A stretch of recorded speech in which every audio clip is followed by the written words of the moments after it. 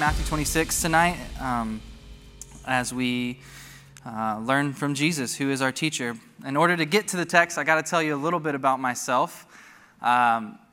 Just a few short weeks after I turned the age of 22, I got married. I stood across from my fiance and said, "I do." And she was 23, I was 22. We were young, a little naive, but we loved each other, and we got married.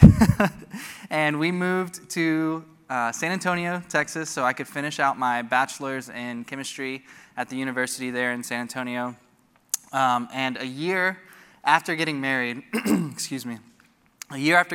we left all of our friends and family, everything we knew and loved, the great country of Texas. I say that jokingly. We left all of that behind to do this crazy thing and pioneer ministry with our friends Patrick and Bethany at a university that didn't have a spirit-filled community. We had been a part of something like it in college, and we wanted to see students who didn't have the opportunity to engage in something like that be able to. And we were transformed by it, and so we wanted to make that available. We felt like if God did it in our life, He wants to do it through our life. And so we said yes. And there was never particularly a moment where the clouds parted and the Lord said, "Go to South Carolina," but I heard about a need and I signed up willingly, me and my wife and our friends to do that. We were young, like I said. We were living off a missionary salary, and when we moved here, it made a lot of sense financially. If you're trying to buy a house downtown, it's very difficult. We wanted to be near campus, so we shared a home with our friends that we moved here with, and we split the rent, and it worked out great for us, and that was the first year. That home, our little two-story house, about 7 minutes away from the campus, became our hub for ministry. We had students in and out of our house. We had Bible studies taking place on a weekly basis. We had parties, you name it, we had it there. That was our place where ministry happened. We still drive by it and say, that's the Butler house. That's so much memory and life happened there. After the end of our first year of ministry, our friends got pregnant with their first child. And so naturally, they wanted a little more privacy, welcoming their baby into the home. And so we left and we got an apartment that we could afford. We actually split a 2-bedroom apartment with the college student that was involved in our ministry to make the rent a little more affordable. And then we went through this phase of life, which maybe some of you are familiar with. It's that phase of life where all of your friends start checking the boxes on like major life accomplishments. So our friends who had their first baby, which was one accomplishment, also were able to buy a home, their first home, and bring that baby home to, which was exciting. We had another couple join us on staff that moved from Texas, and they also got their first house, and they had their child. And so when you're in that phase of life where you're watching all your close friends hit these major milestones, you start to think, well, maybe we should do some of those things too. Let's start moving down the path a little bit. And so very naively, we just said, let's go get our first house. We'll just do it, and it'll be great. And so we got the information of the realtor that they had been using. We went and toured a house. We loved it. Looking back, I'm so glad that the Lord didn't let us get that house because it had a plethora of issues. But we found this house that we thought we loved, and we met with a mortgage broker who I could tell was trying not to laugh as he looked at our finances, looked at how much we made, and said, there's no way in hecky darn that you will ever buy a house in this city. And naturally, it's funny looking back now, but naturally we were very disappointed. It was really tough. And not only was it about the home, but it started to become about what other decisions in our life are going to be affected because we decided to be missionaries and to live on this, to live by faith, really. Obviously, we weren't accounting for all that God would do and providing, which I don't have time to tell you tonight, but nevertheless, this was our experience. And I remember one night where it kind of came to a head, and we just held each other, and we were crying on our couch that was given to us for free in an apartment that we shared with a college student, just weeping about the disappointment. We were excited about something, and it wasn't going to happen the way that we thought it would. And that is ultimately one of the great questions that we as Christians have to answer.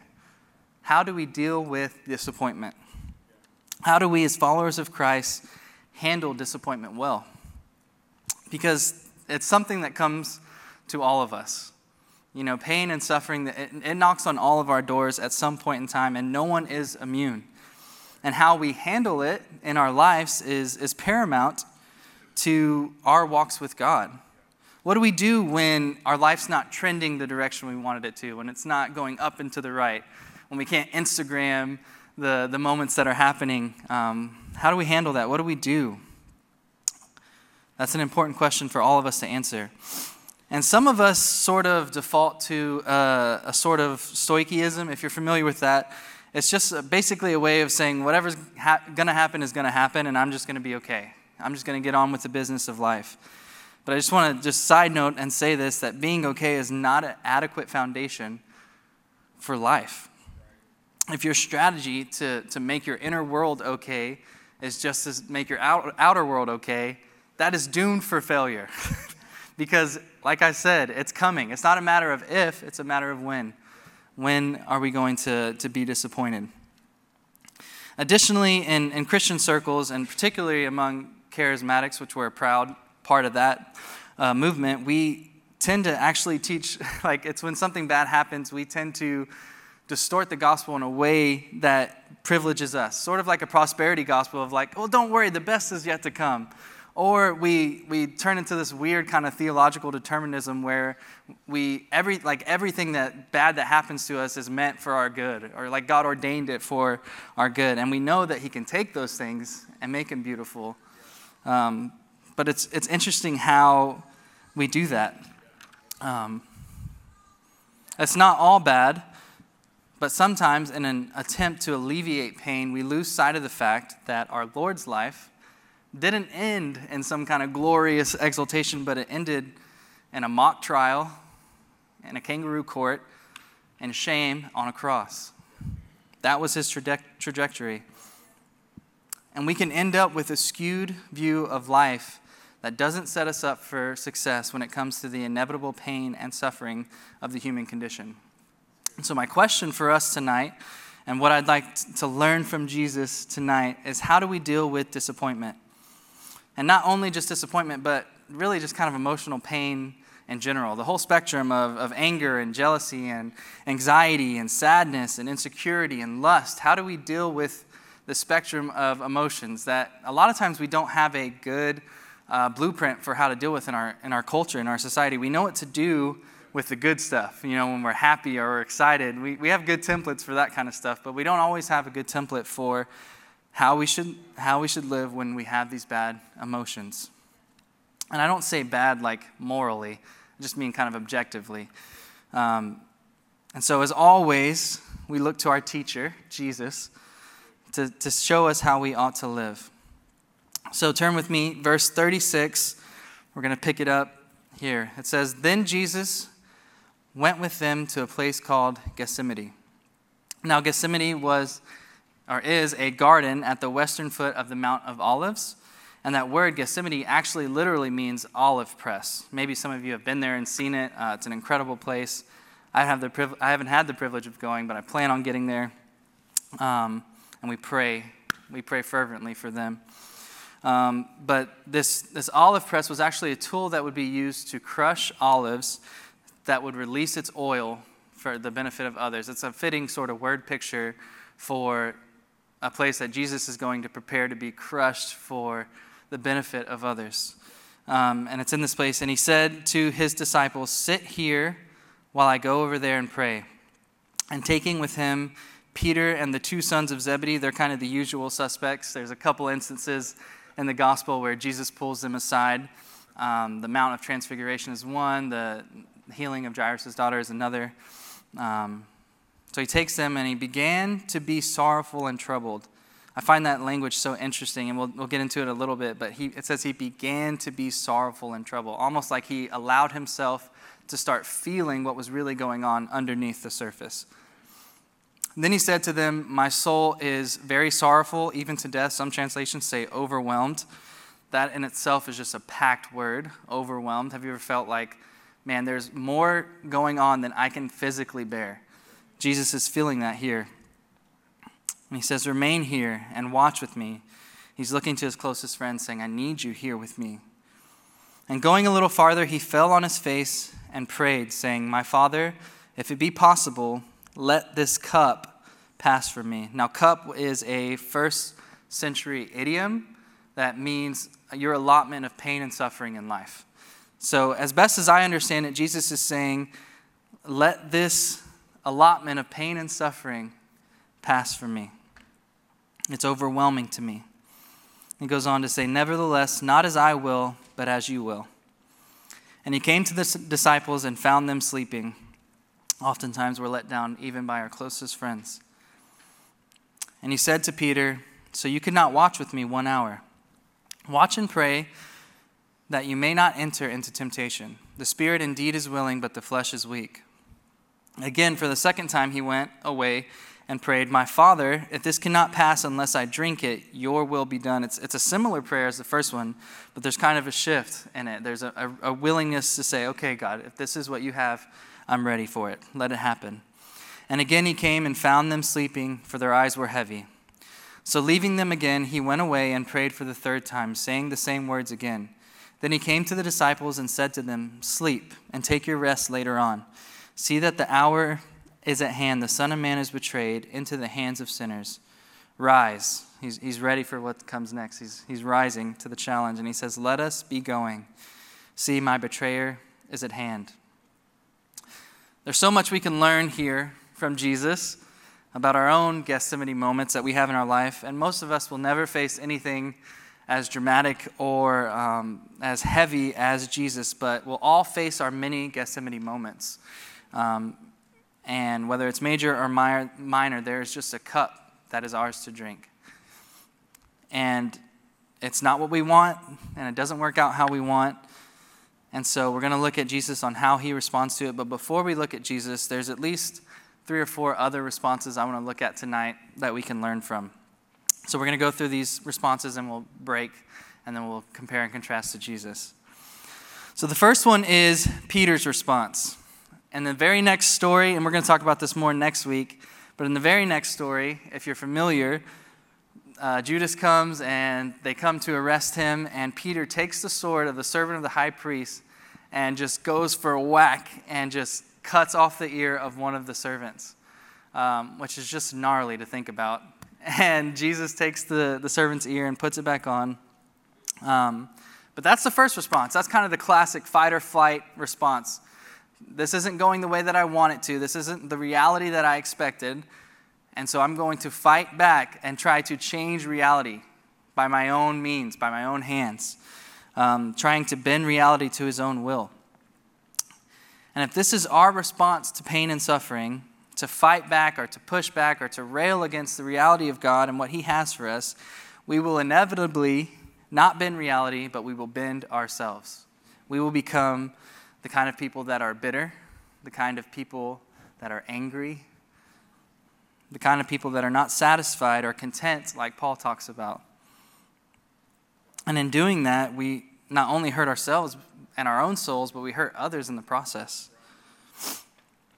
It reminds me of the disciples getting rebuked outside the Samaritan village. When they weren't welcomed in the village, they were kicked out. And the disciples say, "Well, shall we call down fire?" Yeah, let's punish these guys. The reality didn't go as we expected. You're supposed to be the Messiah. You're supposed to be the king. You're supposed to be respected. And it didn't go like we expected. Let's fight back against this. Let's rail against what is happening. And I'm sure you guys can think of a million other classic fight or flight examples, but that's Peter's response to this disappointment. And I'm not trying to say that we shouldn't ever try to change things or we should just roll over and play dead when things come our way. By all means, if you have the ability to do something about a situation, you feel the peace of God to go in that direction, by all means, you should go after that. The problem is, and I said this earlier, is that much of our life is out of our control. I read a statistic in a psychological survey that said something like 80% of what we think is in our control is actually in our control. So much of our life is out of our control. And it can't be fixed, and it can't be solved, and no matter how hard we try or how hard we fight, nothing happens. It can only be accepted, grieved, forgiven, released, and embraced. The way of Peter is to not go quietly into the night, but to rage against that which disappoints you. And in doing so, you could miss what God is actually trying to invite you into in that season. So next up is Judas's response. So you are all familiar with Judas Iscariot. He, in a different way than Peter, decides to turn away from following Jesus. We see that he's the one that betrays Jesus and hands him over to the high priest. And what Judas is really doing is he's looking for life from another source, outside of Jesus, a life that doesn't come from him, but comes from Rome or some other way. He's disappointed with this Messiah that he's been following, and now he's decided to take measures into his own hands. This is, for me, reminds me of the parable of the sower, the seed, where Jesus says that when trouble comes because of persecution of the word, they fall away. This is the way of Judas. Let's just simply stop following Jesus when he doesn't deliver the life that we wanted, the life that we thought we would get. We turn and we look for life from somewhere else. When we don't agree with Jesus and we don't like the path that he has carved out for us. And if we turn away from following Jesus, we're taking Judas's response. We go looking for another Messiah to get the life that we crave. So that's no good. So next up is Thomas's response. Now, earlier in the story, before Jesus gets to the garden, Thomas has this great line. Jesus says he's headed to Jerusalem to die, and Thomas says, "Let us go to Jerusalem to die with him." Just a great little snapshot, and you're like, that's not something I'm stepping up and saying, "Amen, let's go die with him."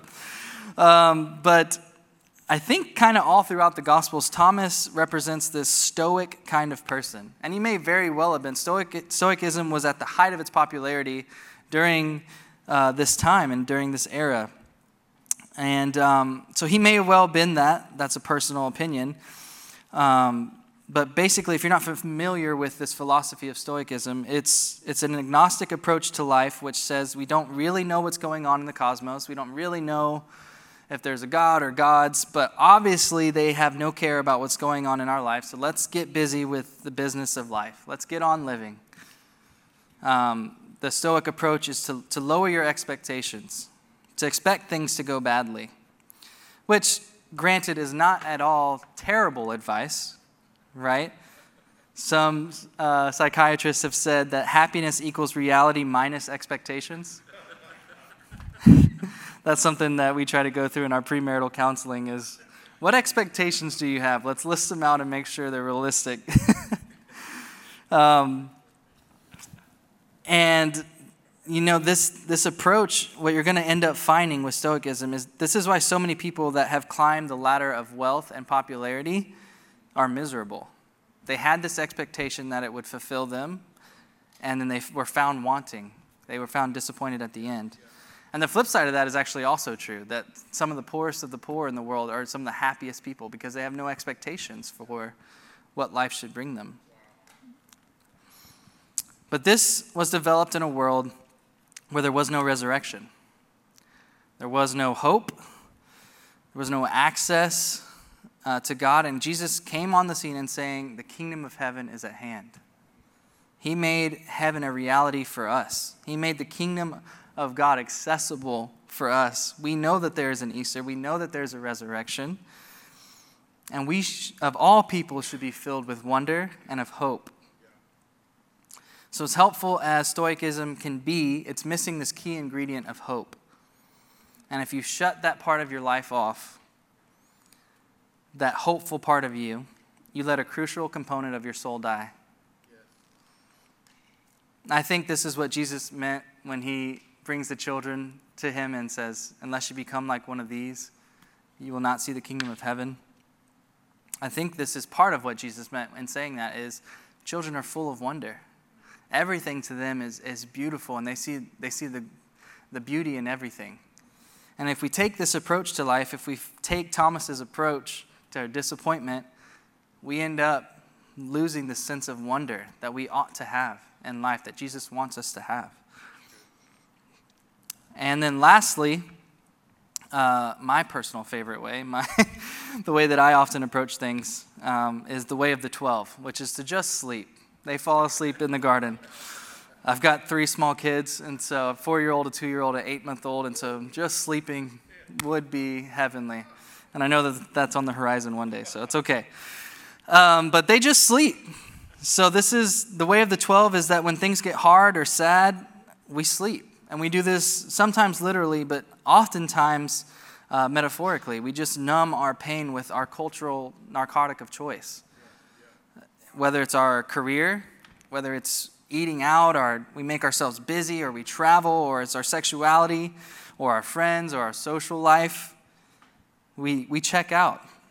Sometimes we disappear into the black hole of Netflix, or doom scroll on Instagram or TikTok. In some way, shape, or form, we check out. We fall asleep. And it's worth saying that for some people, the way of Jesus and spirituality and religion in general isn't a way of making sense of reality, but a way of falling asleep or escaping it. This is a quote, people use spiritual ideas or practices to sidestep or avoid facing unresolved emotional issues or psychological wounds. We use it as a crutch oftentimes when we can't step up to the things that are in our life, or when we're disappointed. And I think this is especially a temptation in a charismatic part of the church, like I said, that we're gladly a part of. We use spirituality to hide from our own soul. It's just a way of sleeping in church, of not facing reality or dealing with things that are going on. We busy ourselves in church and fill ourselves with things that are outside of our own personal emotions and depth. And that's the way of the 12.